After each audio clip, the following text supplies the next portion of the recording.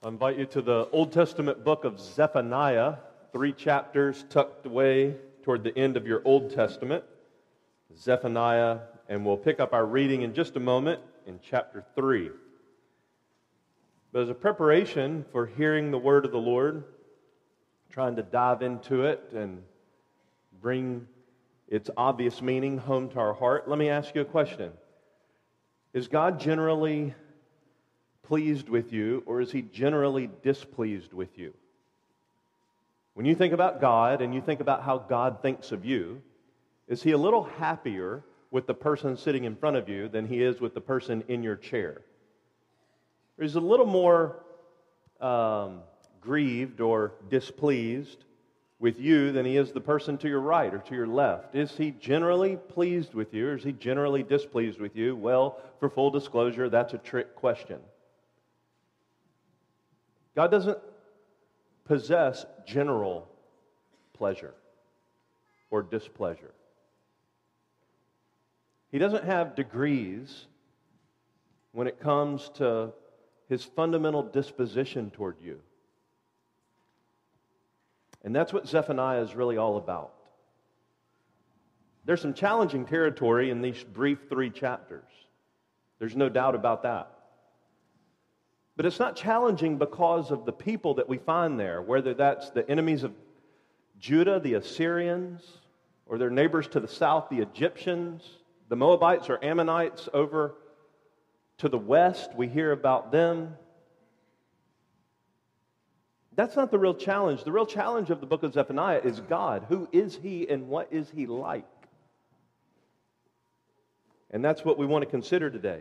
What is His disposition toward His people, and what is His disposition toward His enemies? Well, we're in Zephaniah today for those who haven't been with us, because we're just taking a 2-year trek right through the Scriptures, Genesis to Revelation, this year focusing on the Old Testament, and next year, Lord willing, the New. 1 sermon per book, and trying to delve out of the Scriptures what this God is like. Who is He? What is His heart like? And we're looking particularly at the theme of His love, which is latent in every one of these books, particularly His gospel love, which we find clearly manifested in the New Testament in the person and the gospel labors of the Lord Jesus Christ. So this church, not only in a 2-year series, but really in our 10-year history, has had one focus. This series of 2 years is fitting squarely within that focus. For the first 10 years, we sought to look unto Jesus, to see His brilliance, to see His beauty. Who is the real Jesus? Because Jesus Himself said, don't be surprised, many Christs will arise. Some will say, there He is, no, there He is, no, He's over there. This is the Christ, that's the Christ. And that's our day, isn't it? A lot of people say Jesus, Jesus, Jesus, but we all mean somebody different. Who is He? So for the first 10 years, we sought to see His beauty, His brilliance. And for this second decade of our church's existence, our focus is on His sufficiency, His enoughness. So to see His beauty and to sap out of Him the grace that we need to live for His glory. Well, that's really our focus in the book of Zephaniah, and that's the theme, as I trust that you'll see. But back to that question, is He generally pleased or generally displeased with you? It's already been announced a few times today, and there are friends from far and wide who have come for the celebration of this baptism service, which will happen following our lunch today. Is God a little bit more pleased with the candidate for baptism today than He is with you? What is it that dictates God's pleasure? Is it the way you feel? Is it what you've done this week? What's the ground of God's disposition toward you? Well, with that in mind, I invite you to Zephaniah chapter 3. Let your eyes fall on verse 14. Hear the word of the living God. Shout for joy, O daughter of Zion. Shout in triumph, O Israel. Rejoice and exult with all your heart, O daughter of Jerusalem. The Lord has taken away His judgments against you. He has cleared away your enemies. The King of Israel, the Lord, is in your midst. You will fear disaster no more. In that day it will be said to Jerusalem, do not be afraid, O Zion. Do not let your hands fall limp. The Lord your God is in your midst, a victorious warrior. He will exult over you with joy. He will be quiet in his love. He will rejoice over you with shouts of joy. The word of the Lord. Let's ask again for God's help as we consider this passage and its surrounding context. Father, we ask for the fullness of the Holy Spirit now, the same Holy Spirit that inspired these words through the pen of the prophet Zephaniah, that rang out through Judah and the surrounding regions and proved true even in Zephaniah's day. And we pray, God, for the grace to see what the Holy Spirit is saying to us here and now through these words, this living and active word.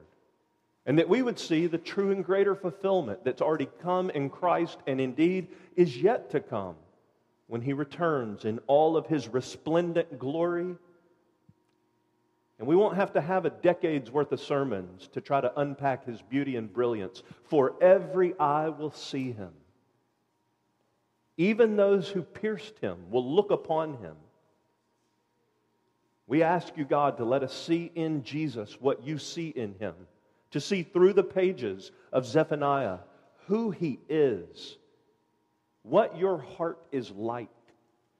Meet us, God. There are some who stumbled into this gathering having not even uttered a prayer for help, and there are others who have come with great longing for your help. For us all, O Lord, would you come and chase our heart and pull back the veil of your beauty and brilliance and gospel love and minister deep to us by the authority, by the grace of your word. Help us, we ask in Christ's name. Amen. The book of Zephaniah took place a little over 600 years before Jesus was born. It was during the reign of a good and godly king, Josiah. He was a very young boy when he became king. And about 18 years into his reign as king, a man was cleaning out the clutter in the temple and found the book of the Lord, found the commandments of God. And that man, Hilkiah, brought those to Josiah and said, "Look what God said." And for the next 13 years, Josiah sought to carry out reforms in the kingdom in accordance with the Word of God. And as wonderful as that is, it was really too late. 2 generations prior, under the kingdom of Hezekiah, there had been something of real revival in Old Testament Israel and Judah. The people had set their heart to seek the Lord, and God was very gracious to them. But 2 generations later, when we make it to Josiah, we find that the people had turned again like a pig to the mire, like a dog to its vomit. They had gone right back to their idolatry, their sin, their syncretism. They were taking the gods of all the pagan lands and trying to amalgamate those gods alongside Yahweh, the God of Israel. And they would tip their hat to the true God, but it really wasn't anything that pleased Him at all because they had all this plethora of other gods, even physical statue idols littering the land. That's Josiah's day. And like I mentioned, for 13 years after the finding of the book of the law, he sought to bring reform to the land, to return the people back to the God of heaven, but it really was too little too late. They were so entrenched in their sin they could not hear. And when they heard, they assumed that Zephaniah is talking about everybody else. Of course God's happy with me. Look how religious I am. Zephaniah must be talking about those other people. And isn't it so easy to hear a sermon like that? Oh, I wish so-and-so was there. Oh, I wish such and such could have heard that. We do the same thing. And maybe our land doesn't have all these gross images. They were immoral even in their makeup. Littering our land like they had, but we can not even have to think much at all to think about all the idols that do litter our land. But there's a more ugly and grotesque territory, and it's much closer to us. It's our heart. Inside the territory and land of our heart, there's pagan gods and pagan idols, and we bow the knee day after day to these images. And Zephaniah is coming to us today, and the Holy Spirit through Zephaniah to say there is a God. What is he like? Can he compromise his own character to meet you on your terms? Or must you consecrate yourself to him to meet him on his terms? That's really the brass tacks of what Zephaniah is about. He might have been the grandson of Hezekiah, that godly king 2 generations earlier. We get that from the first verse of the book. His message was basically chapter 1, verse 7, the day of the Lord is coming. That's a theme that we've run into through the minor prophets, the day of the Lord. We keep hearing that phrase over and over through the last 13 books of the Old Testament, the day of the Lord. But nobody talks about the day of the Lord more than Zephaniah. 3 little chapters, he focuses on that theme more than any other prophet. He refers to the day of the Lord more than the other prophets, and this is his main theme. He wants Judah, the southern kingdom, to know that God will judge everyone who rebels against him. And he will conversely bless those who humble themselves and seek him on his terms. Now here's one more little bit of background that you need to know about Zephaniah. About 80 years before Zephaniah wrote his book, about 80 years before that, the northern kingdom of Israel had fallen to Assyria. Assyria, this godless and pagan nation, came in and plundered Israel, the northern kingdom, and now here's Judah, 80 years later, not picking up on the clue. Those who rebel against the Lord will be destroyed. They even go further in their sin than Israel did. So here's Zephaniah saying, wake up. God has not changed. He will deal justly with those who rebel against him. Well, with that in mind, there are 4 things I'd like for us to see, and you got to listen quickly today. The 4 things I'd like for you to see are the bad news and the good news. That's 2, but we're going to look at both of them twice because Zephaniah does that. In chapter 1, he talks about the bad news. The beginning of chapter 2, he talks about the good news. The middle of chapter 2, he talks again about the very, very, very bad news. It's even worse than chapter 1. And then astonishingly, and even the portion that we read a moment ago, he concludes by speaking about the very, very, very good news. When someone needs to have a serious talk with us, sometimes they begin with that ominous introduction. Would you like to hear the bad news or the good news first? Well, Zephaniah doesn't ask us the question. He just dives right in with the bad news. Let your eyes fall on chapter 1, verse 2. I will completely remove all things from the face of the earth, declares the Lord. I will remove man and beast.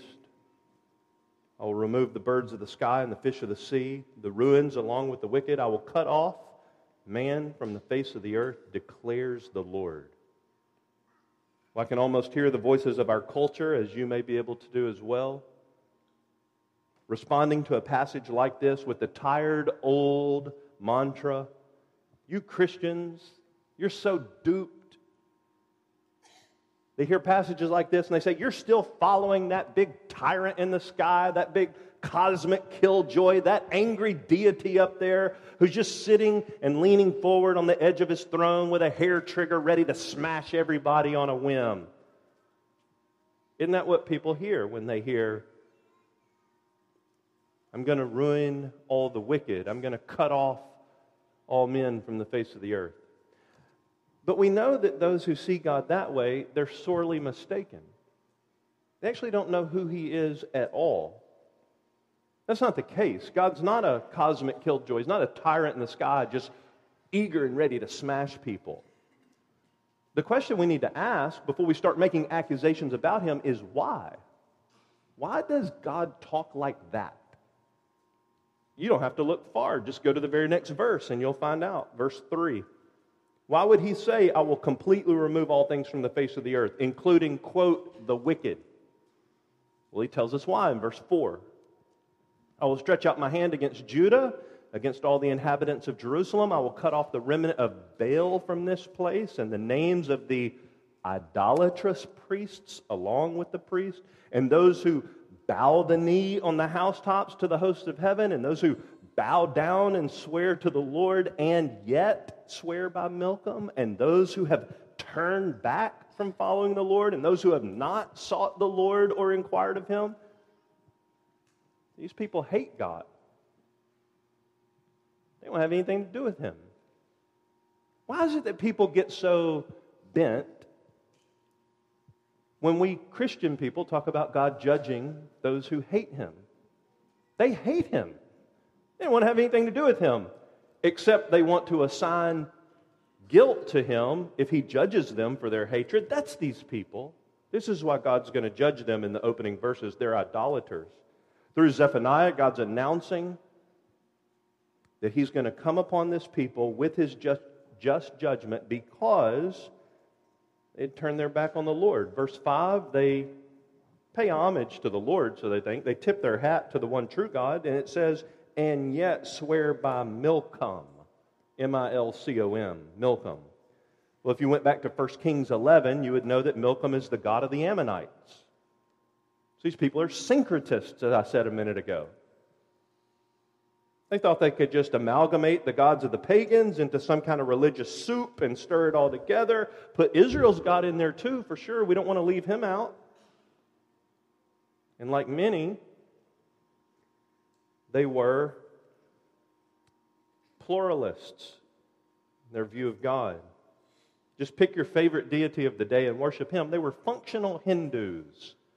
You know, the Hindu religion that's alive and well in South Asia today especially. What do the Hindus believe? Well, Hinduism, in their own terms, in a way that's not caricaturing them or saying something they would disagree with, they would tell you they have 33.5 million deities. The idols litter their land, the temples all over the place. Hinduism is fundamentally a plethora of deities and idols. That's what these people were like. And that's what so many today are like. Jesus can have a big part in your life. He can have a big part in your life. He just can't have all of you. Exclusivity. That's the issue. So Zephaniah 1:5 talks about those who bow down on the housetops to the hosts of heaven. What's that about? That's about people worshiping the stars and nature. These are creature worshipers, not creator worshipers. They're rank idolaters. In verse 6, they quote, turn their back from following the Lord. That's not just a momentary lapse into sin. Every Christian faces that. Every Christian would tell you, if they're honest with themselves and the Lord, they're the worst sinner they know. Christians aren't sinless people. Christians are repenting sinners. That's the difference between a Christian and a non-Christian. A non-Christian loves their sin. A true Christian is grieved by their sin and turns from it. So when it says they turn their back on the Lord in chapter 1, verse 6, it's not talking about a momentary lapse into sin. It's referring to apostatizing, making shipwreck, if you will, of the faith, to use a New Testament phrase. These are people who are sons of perdition like Judas. So Zephaniah tells them in chapter 1, verse 7, the day of the Lord is near. Well, that's the bad news. For the wicked, the day of the Lord is near. And the day of the Lord will be unspeakably awful. If I did my best to describe to you the most horrendous and horrific things that I've ever seen, it would pale in comparison to what the day of the Lord will be for God's enemies. But the day of the Lord has a double-edged aspect to it. It is unspeakably awful for the wicked, but it is also unspeakably glorious for the people of God. So in one phrase, the day of the Lord, Zephaniah is holding out both horror and hope. It's really the heart of the message of the whole Bible, not just Zephaniah. The day of the Lord is about the horror of his coming upon his enemies and the hope of his coming for his people. Is that not the core of the gospel of Jesus Christ? The bad news is that sin is so repulsive to this God, the real God, that he must do to those who love their sin what His Son endured at Calvary. That's what they must suffer. They must endure what He endured. And at the same time, does not the gospel of Jesus Christ hold out the good news? That the gospel is what God's Son endured at Calvary, so that it would not be endured by those whose hope is in Him.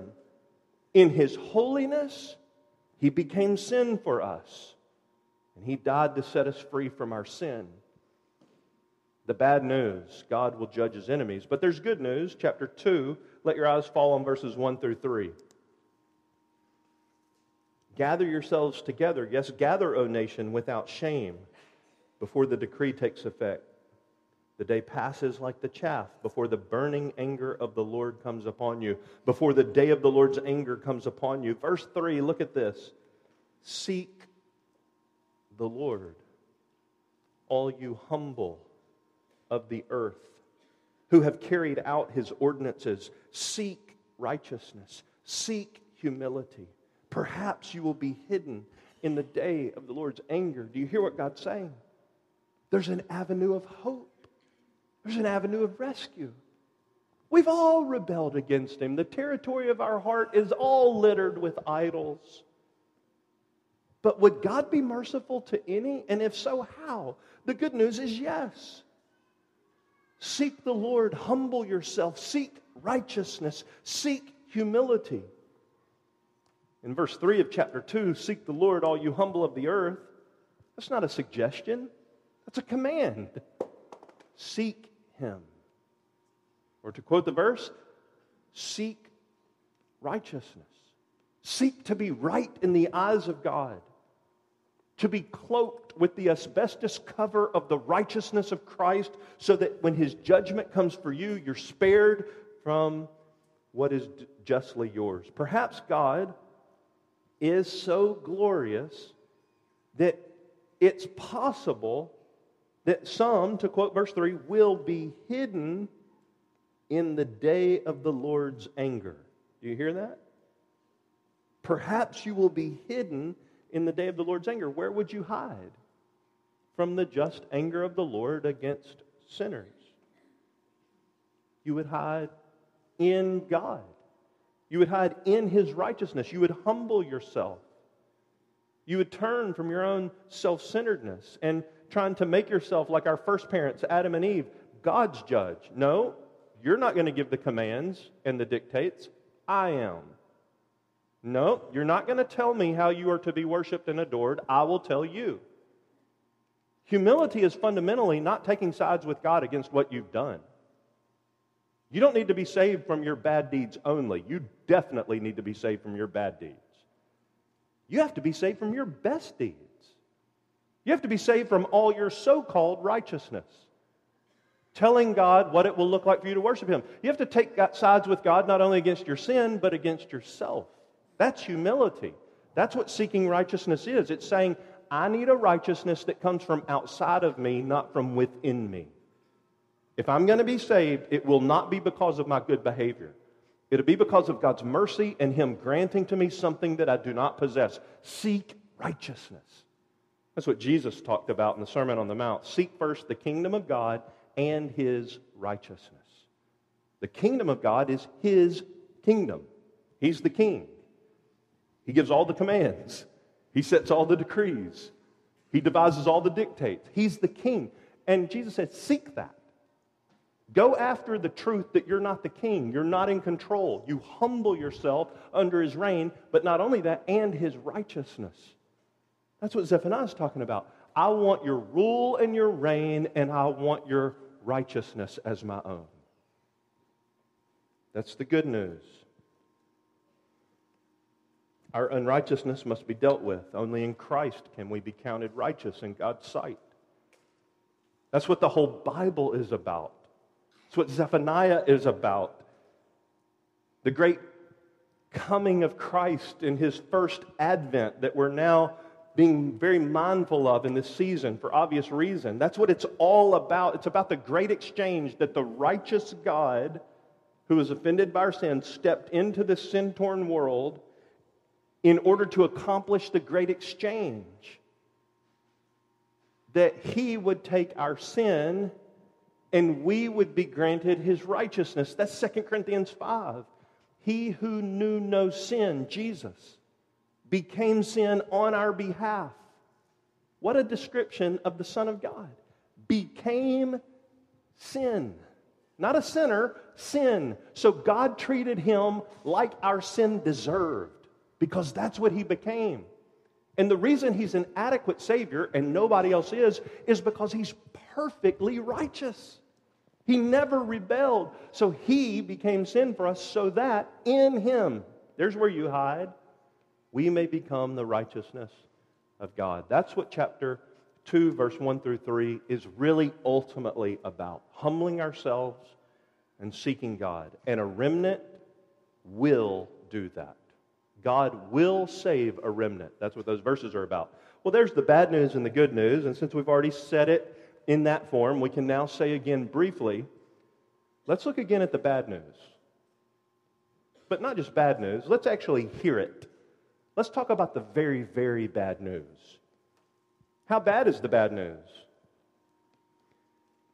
You can't know what the good news is unless you know what the bad news is. God is gracious. That's good news. He will preserve and save a faithful remnant. That's good news. But just like all the people in our city who litter in front of my house 2 blocks from here with all their stubs from the lottery that they buy at the gas station 2 blocks that way, we all think we're going to win. We're all part of the remnant, are we? How bad is this bad news? Are we all in the remnant? Is everybody going to heaven when they die? We all going to be saved? Oh, the news is so bad.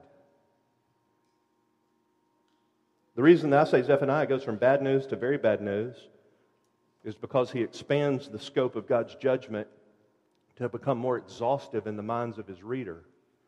You're not thinking badly enough about the bad news. It's worse than you think. It's way worse than you think. And it's because God is such a God that the news is so bad. He cannot compromise His character. He will not. God elaborates on the meaning of how far His judgment will run. And He does truly mean that only a remnant, a faithful remnant, that seek Him and His righteousness will live. This is how bad the bad news is. Let me just say it in brief, and you can skim the passages. Following the good news of Zephaniah 2, 1 to 3, the remnant that seeks the Lord, Zephaniah 2, 4 through 15 is very, very, very bad. God wasn't kidding when He said He would destroy His enemies. He's the same today. Chapter 2, verses 4 through 7, He's going to destroy the Philistines. One little sentence, boom, they're gone.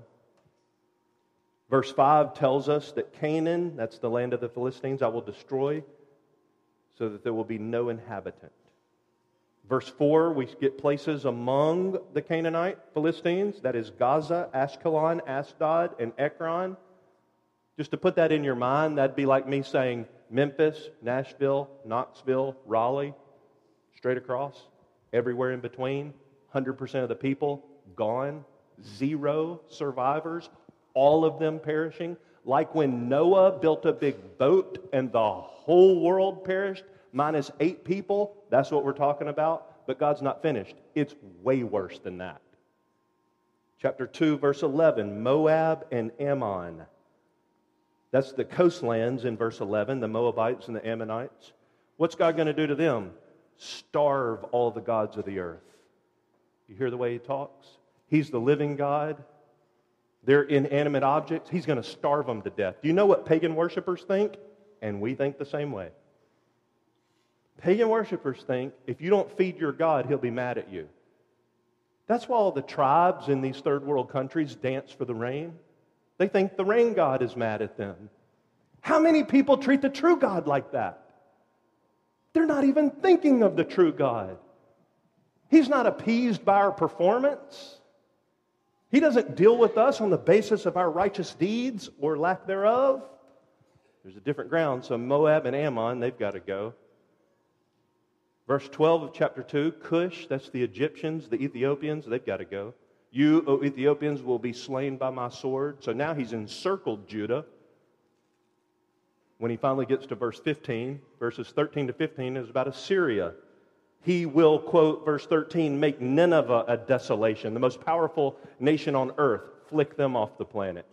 They will be, quote, a desolation.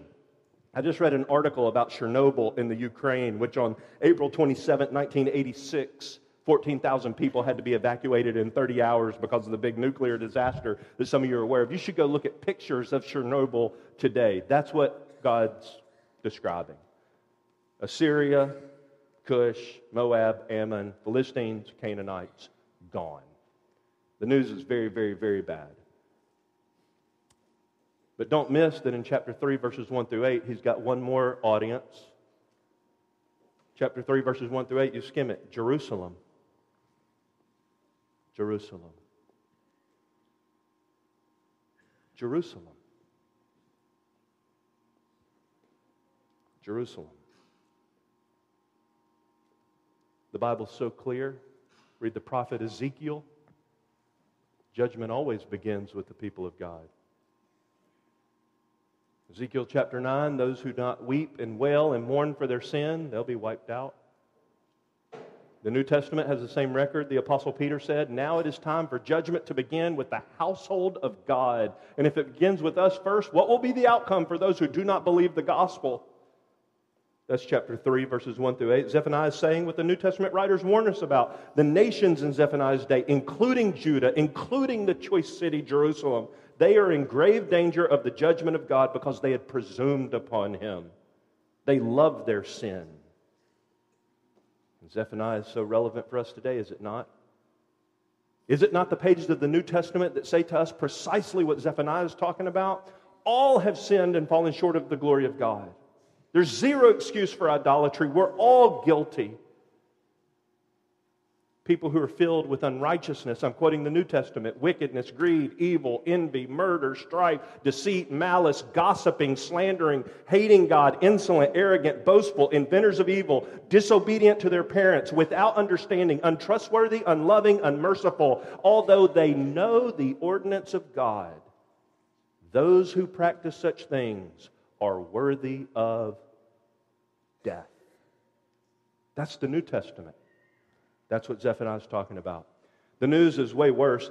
If you are not in Christ and you understood the day of the Lord, you would be hanging on to the wall right now, begging God not to let you slip into the pit of destruction.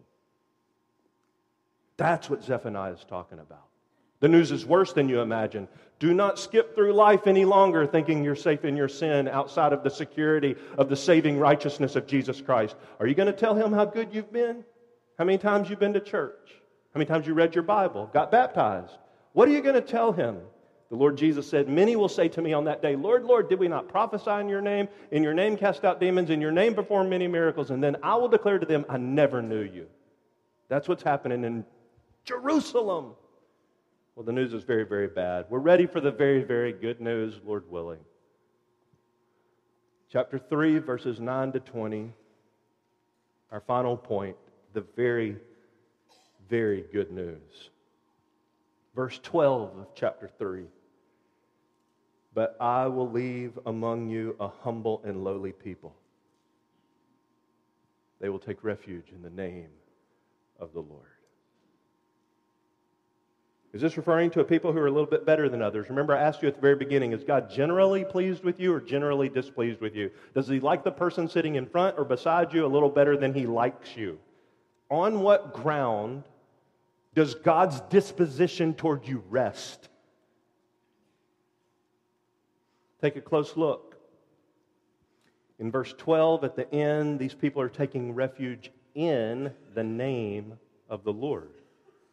They are humble. They are lowly. But take a closer look at who gets all the credit for cultivating the Godwardness of this remnant. Who's the one working not outside of them, but in them? Who's the one provoking them and wooing them to hide themselves in the name of the Lord? Verse 13. Shout for joy, O daughter of Zion. Shout in triumph, O Israel. Rejoice and exult with all your heart, O daughter of Jerusalem. The Lord has taken away his judgments against you. He has cleared away your enemies. The King of Israel, the Lord, is in your midst. You will fear disaster no more. He gets all the glory for making this people. We could say remaking if you look at the deconstruction of chapter 1, where, like Genesis, the whole creation is in disorder. So also Zephaniah chapter 1, it's all in disarray. And now there's a rebuilding, just like Christ will one day do, a new heavens and a new earth. Here's God getting all the glory for his redeeming work.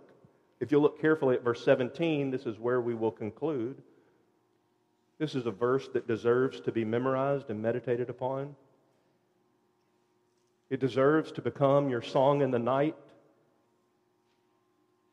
It deserves to become the kind of verse that you meditate on for the next month or 2 or 3 on your commute back and forth to work. It deserves to become your prayer until you can dare to believe it. Zephaniah 3:17, the Lord your God is in your midst, a victorious warrior. He will exult over you with joy. He will be quiet in his love. He will rejoice over you with shouts of joy. ESV Study Bible says of this verse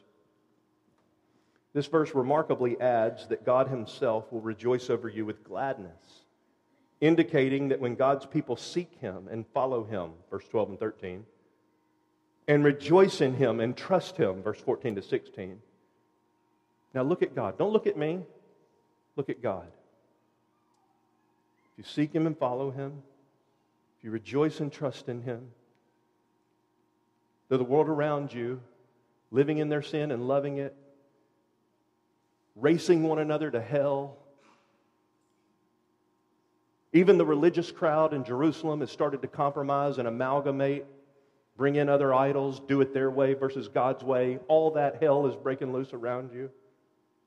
If you will seek him and follow him, verse 12 and 13. If you will rejoice in him and you will trust him, verse 14 to 16, then God will personally delight in you. He's not aloof. He's not way over there. He's not generally displeased with you. He's not at all displeased with you. He's not generally pleased with you. He is totally pleased with you. He's not emotionless and content. He has zero buyer's remorse for purchasing you at great cost to himself through the blood of his Son. He bursts forth, the ESV says, in joyful divine celebration. That's what the word exult means in this verse. Over you. Satan knows your name and calls you by your sin.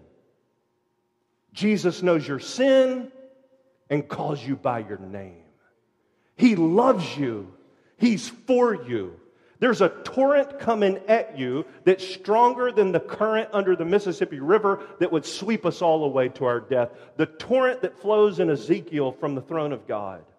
If you step your big toe into the river of his love for you at the cross of Calvary, if you wade to your ankles, your knees, your waist, your chest until over your head, you are covered in the love of Christ. This is God's disposition toward you. That little phrase in the middle of verse 17. He will be quiet in his love. Quiet in his love. Charles Spurgeon thought, he wasn't sure, he admits that, but he thought that this means he's never going to bring up your wrong. He's quiet about it. He loves you. Christ has paid for your guilt. Therefore, God is quiet in his love. No accusations, no shame. Only acceptance. Only reception. God only all for you all the time. No condemnation for you in Christ Jesus.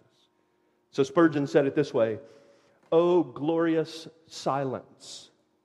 He will be silent in his love." So I am inclined to believe it will be at the last great day when the books shall be open, Christ will read out the sins of the wicked recorded against them, but as for the sins of his people, he will be quiet in his love. I sometimes think that it will be so, though I cannot speak with authority. No, he will say, upon you be the curse. You who lived and died without washing in my blood, in the fountain that was open for sin and for all your uncleanness. But for these my people, they've had their sin blotted out. White as snow, I will not read what is already obliterated. I will rather be silent in my love. That's God's disposition toward his people. Look at him. Verse 15, he's in your midst. Verse 17, he's in your midst. This is the story of the Bible. You touch the inferno of the one true God in your sin, and you are doomed. You touch the inferno of the one true God in humility and repentance, and you are purified from the inside out. God in the midst of his people who all their lives are surrounded by sin without, indeed sin within.